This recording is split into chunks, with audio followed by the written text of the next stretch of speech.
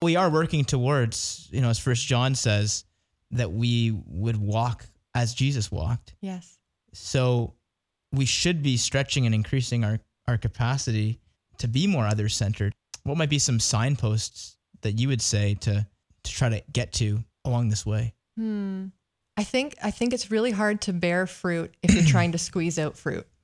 Like if I try really hard and think about it, I can't necessarily develop a peach. I'm always squeezing lemons though. They seem to be the anomaly here.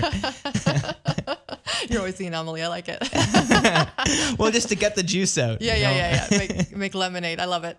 But Psalm 1, right? Like he who is like a tree planted by streams of water will bear fruit in season and out of season. And a lot of us are trying to bear fruit and we're pouring from an empty vessel. In mental health, we talk about self-care and there's a lot of value to that, but I call it soul care.